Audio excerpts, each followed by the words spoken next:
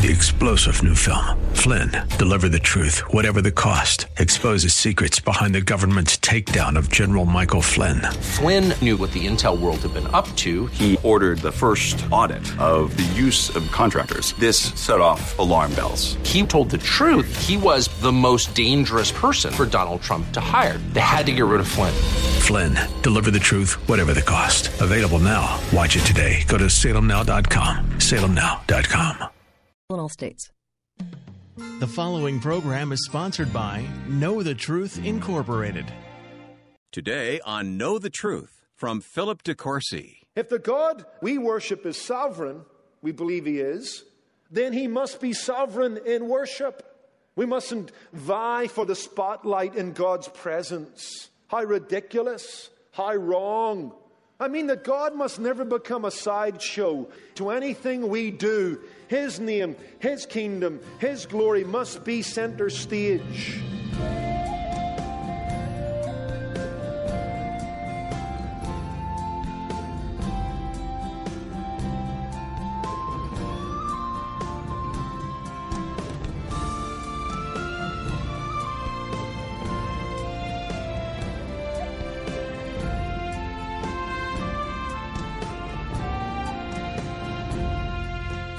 From the gift of salvation to the very air we breathe, if we stop to think about all the wonderful things God has done for us, we can't help but respond with praise. But as followers of Jesus, we don't just worship God for what He has done, we worship God for who He is. Today on Know the Truth, Philip DeCourcy talks about the true nature of worship. We'll find out why being saved people requires that we become people who worship. Teaching from Ecclesiastes chapter 5, here is Philip DeCourcy. Recently, I came across one of the saddest statements I've read in some time. The biographer of Horace Walpole, a prominent 18th century English author, wrote about Walpole, quote, "All his tastes were minor. All his tastes were minor." Evidently, this man was the kind of man who lived life in a minor key. Here was a man who didn't dream much. Here was a man who didn't desire much. Here was a man who lived sleepily and sheepishly below a very low horizon. For this man was content with secondary things taking first place. Unimportant things making the headlines in his life. All his tastes were minor. He was majoring on the minors. And surely you'd agree with me, that's no way to live. Life is too short, and eternity is too long, and God is too glorious, and Jesus Christ too wonderful, and the gospel too important for you and I to live life to a minor key, to allow all our tastes to be minor.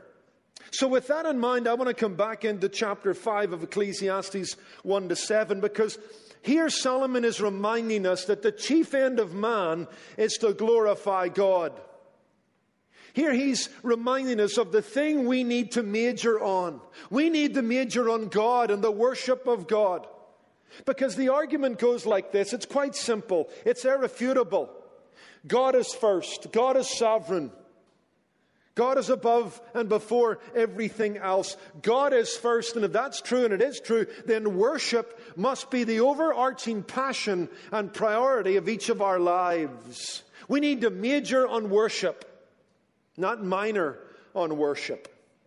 In fact, let me remind you of the importance of worship. I came across these 7 thoughts recently, and I'll share them with you, just to reinforce how worship must be. Worship is the first and greatest commandment. In Matthew chapter 22 and verse 37, we read, "Love the Lord your God with all your heart, with all your soul, and with all your mind." This is the first and greatest commandment. Number 2, worship is the first thing we should do when we come into God's presence. Psalm 100 and verse 4 says what? "Enter his gates with thanksgiving and his courts with praise. Give thanks to the Lord and praise his name." Worship is the first response we should make when we come to Christ. When Christ has lifted us out of the miry clay, with it he will put a song in our mouths, even praise unto our God. Saved people are singing people. Worship, fourthly, is the first mark of the Holy Spirit's indwelling presence in the life of the Christian.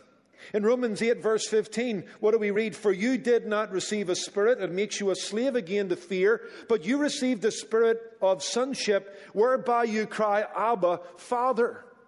Fifthly, worship is the first sign of the filling of the Holy Spirit. We're told by Paul in Ephesians 5:18 through 19, not to be drunk with wine wherein is excess, but to be filled with the Spirit, and then to speak to one another with psalms, hymns, and spiritual songs, singing and making music in our hearts to the Lord. Sixthly, worship is one of the first characteristics of the early church. Worship marked the advent of Christianity. In Acts chapter 2, verse 46 and 47, every day it says of the early Christians, they continued to meet together in the temple courts, they broke bread in their homes, they ate together with glad and sincere hearts, praising God and enjoying favor with all the people. Seventhly and finally, worship is the first essential in hearing God speak to us. What do we read in Acts 13, verse 2? While they were worshiping the Lord and fasting, the Holy Spirit said, set apart for me Barnabas and Saul for the work to which I have called them. Worship is first and foremost in the life and liturgy of the church, because sincere worship is the Christian's ultimate priority.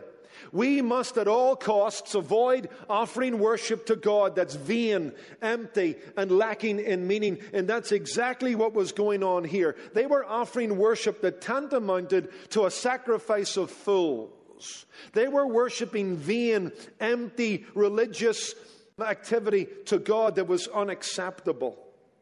And Solomon rebukes them. And he says, walk prudently when you come to the house of God. Draw near to hear rather than to give the sacrifices for fools, for they do not know that they do evil. Don't be rash with your mouth. Let not your heart utter anything hastily before God. For God is in heaven, you on the earth. Let your words be few. Speak less, and when you do speak, may there be more meaning and heart to what you say. Their prayers were hollow. Their promises were empty. Their worship needed a tune-up. So, Solomon, first of all, seems to identify several things that were lacking in their worship. This is what we call the vices of improper worship, and we're still there. And soon we'll get to looking at the virtues of proper worship. But what were the vices of improper worship? Number one, their worship lacked preparation. Secondly, their worship lacked pause. And thirdly, their worship lacked perspective. They had a diminished view of God. They had lost this elevated, transcendent vision of a thrice holy God who dwells in the heavens. They forgot there was a distinction between them and God and a great distance between them and God. You know, don't you, that light travels at 186,000 miles per second. That's an amazing fact in and of itself. And the light that leaves the sun, which is 90 million miles away, takes about 8 minutes to get to planet Earth. Well, let me stretch your minds a little bit further. Imagine one of the stars in the constellation of Orion. Some of those stars are so far away that even when light leaves those stars and travels towards planet Earth at 186,000 miles per second, it will take 520 years to get here. I mean, that's mind-boggling and blowing, isn't it? In fact, let me help you measure that. The good Protestants that we are, okay, we like the 31st of October, 1517. That was the day that Martin Luther nailed his thesis to the door of the church at Wittenberg. On that day, light began to leave one of the stars in the constellation Orion. And it hasn't yet arrived. Indescribable. Uncontainable. That's our God. And the church here, or the believers here, to put it more specifically, in the Old Testament, had forgotten that. That's why Solomon needs to say in verse 2, for God is in heaven, and you are on the earth, and your worship lacks preparation, it lacks pause, it lacks perspective. And you know what? We reminded ourselves that the God before whom we stand dwells in unapproachable light. He's a glorious, majestic being, that the angels even cover their faces in beholding him. He's mighty, he's majestic, he's sovereign, he's holy, separated from us in both the distinction of his person and the place where he dwells most gloriously. Now, we tried to apply that. We started on this fact that if that's true, then we must remind ourselves that we worship a sovereign God. Let's bring that back into our worship. Our worship, like their worship, is often out of place because God is not in his place.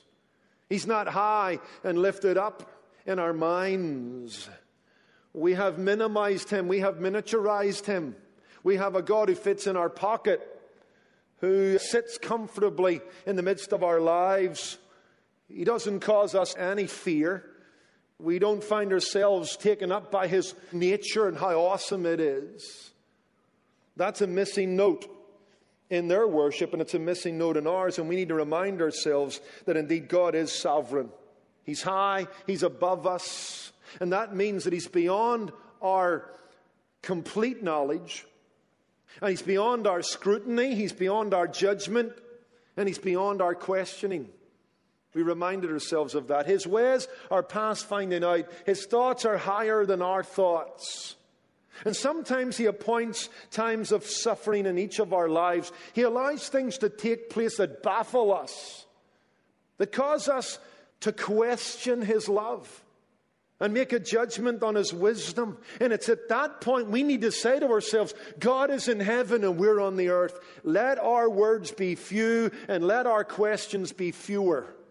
Let's be careful not to try and dethrone God.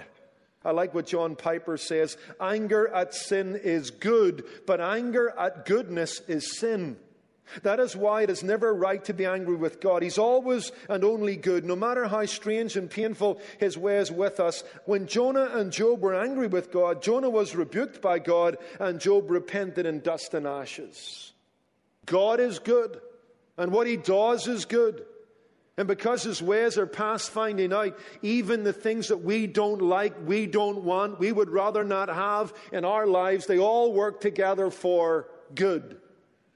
Therefore, we need to remember God is in heaven, and he does whatever pleases him, and we must worship a sovereign God. And as we do it, our words will be few, and our questions will be fewer. But here's another thought. This is where we're kind of picking up. If the God they worshipped and we worship is sovereign, we believe he is, then he must be sovereign in worship. What do I mean by that? I mean that God must never become a sideshow, a footnote to anything we do in the worship service or in the meetings of the church. His name, his kingdom, his glory must be center stage. We mustn't vie for the spotlight in God's presence. How ridiculous, how wrong. True prayer begins with God, doesn't it? Jesus taught us that in Matthew 6, verse 9 following. Here's the way I want you to pray. When you pray, say, Our Father who is in heaven. Here we are, Ecclesiastes 5:2. Our Father who is in heaven, hallowed be your name.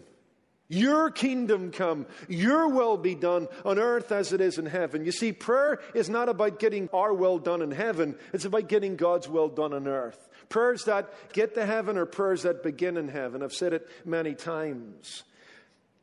If prayer is to be God-centered, how much more praise? How much more worship? In Psalm 115, verse 1, what do we read? Not unto us, O Lord, not unto us, but unto you be the glory. The Lord is worthy to be praised. Psalm 18, verse 3. That means that the chief end of man is to glorify God, and the main aim of worship is to please God. I know that that's Theology 101, but we forget it. Solomon had to remind his listeners and his readers that God is in heaven and should be the center of their worship. They stand before the very throne of the universe. Their words need to be few. Their heart needs to be right. Their sacrifices need to be meant. There can be no tomfoolery, no shenanigans in the presence of a thrice holy God who's worthy of our worship. Therefore, we cannot dishonor him in seeking to honor him. And that just is something we need to nail to the floor. Our worship must be God-centered. Everything should be focused on God and his throne. I won't turn you there, but if you go to Revelation chapter 4, John is bid to come up into heaven. It says, and there was in the midst a throne, and one who sat on the throne. That was the focus of heaven. A throne and one who sat on that throne. And before that throne were the angelic hosts and the redeemed of all the ages praising God, the one who had created them, the one who had redeemed them, the one who owned them twice by birth and new birth. That's the focus of heaven, and that should be the focus of earth. God's glory, his name, his fame ought to be the headlines. And that should remind us that the singular motive for worship is to glorify God. We should have no utilitarian motive. It's about God and God alone. And that poses a warning, doesn't it? We must never use worship for any other purpose than to glorify God. Worship's not about reaching the non-Christian. And at its heart, worship's not about blessing you or me either. It's about exalting the name and fame of the one who alone is worthy to be worshipped. Listen to these words reportedly said by A.W. Tozer. And see if this doesn't be a challenge. The hardest service to get people to attend is the service where God is the only attraction. Wow. I just stopped when I read that this week in preparation. Let me say it again. The hardest service to get people to attend is the service where God is the only attraction. And you know, he's right. In fact, I chastise myself. And I thought about the way we present services often at our announcement times or when we're talking to each other. We try and butter it up. We try and make sure there's a little bit of a hook in there. We want to give you a reason for coming out. You know, you have so many important things to do. We don't want God cramping your style. So we got to give you a reason to come out. Other than saying, you know what, tonight at 6 o'clock, we're going to meet with God. That should be enough. The word will be preached. His name will be exalted. His people will come together. But too often we try and give a reason other than that so that people's interest will be stirred because they're so focused on themselves. So busy with the things of the world, give me a good reason other than God alone for coming out. In fact, I was challenging myself. At times as a pastor, I think every Christian leader feels this. At times you feel like a salesman, you know, trying to sell the meeting or sell the Bible study. But the pastor needs to see himself not as a salesman, because God doesn't need to be sold. The pastor and Christian leader needs to see themselves as the tour guide. Just bring people. Like a tour guide brings someone to the mouth of the Grand Canyon. And they really don't need to say much. Your jaw just drops naturally. Wow.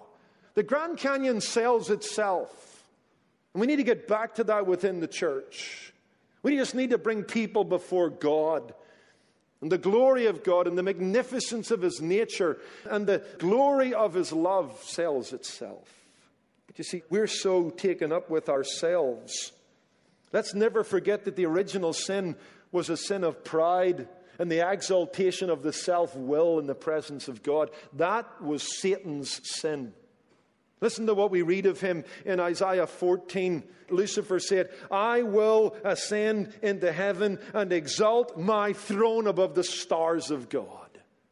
The audacity, blasphemy, pride, treason, in all of that. I will ascend in the presence of the one who sits on that throne. Apart from grace, we all have a pretension to divinity. That was the sin of Adam and Eve in the garden.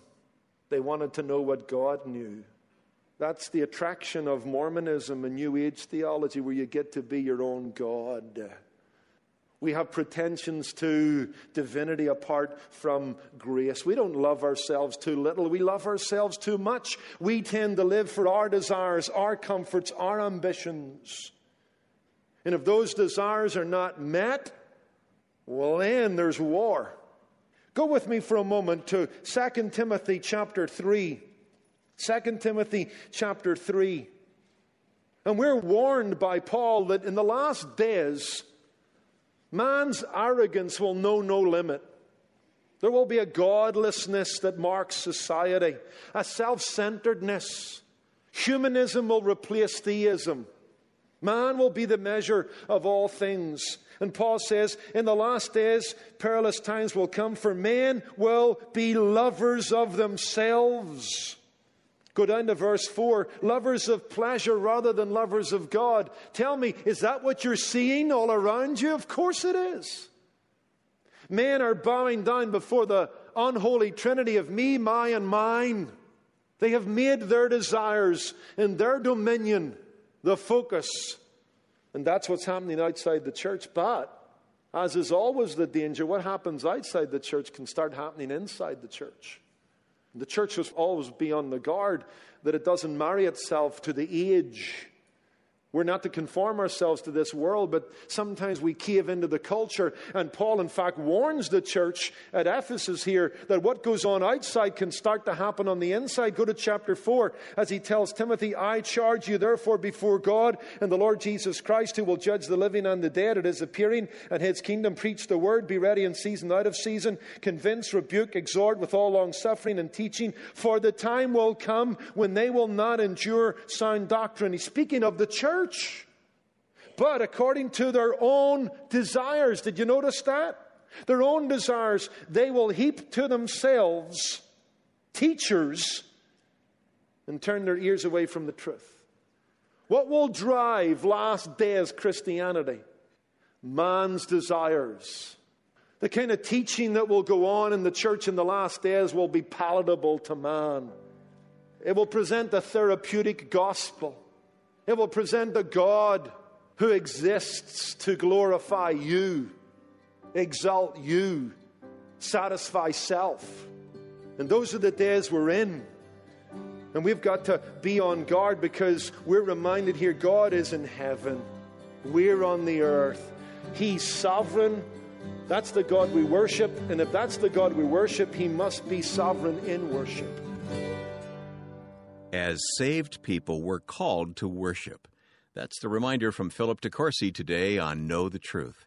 It's part of a study on worship from the Old Testament book of Ecclesiastes. For related resources, go online to ktt.org. As Philip shared today, our faith can only grow when we're at God's feet and in His Word each and every day. That's why at Know the Truth, we carefully prepare these Bible teaching messages, keeping them coming to you daily on the radio and on the web. And we're able to do this because of the generous support of friends like you. Do your part to keep Know the Truth on the air when you make a one-time donation today at 888-644-8811. Or better yet, sign up to give a monthly gift as one of our Truth Ambassadors. It's easy to give online at ktt.org. And when you make a donation of $20 or more today, we'll express our thanks with a special resource to prepare you for Easter. It's a handy booklet titled The Resurrection and You by well-known authors Josh McDowell and his son Sean.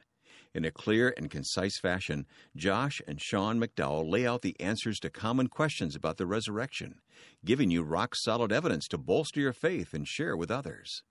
Ask for the book, The Resurrection and You, when you give $20 or more. Donate online at ktt.org or call 888-644-8811. And if you prefer to send a check, you can write to us at Know the Truth, Post Office Box 30250, Anaheim Hills, California, 92809. We're also offering another great Easter resource that's available to all our new listeners. If you've never connected with us before, ask for Philip's message titled Access Granted. It's a free CD message we'll send out to you today. Just call 888-644-8811. That's all for today. I'm Wayne Shepherd. Come back tomorrow for another great message from our study in Ecclesiastes. That's Tuesday on Know the Truth. Today's program was produced and sponsored by Know the Truth Incorporated. Jesus said, "You shall know the truth, and the truth shall make you free."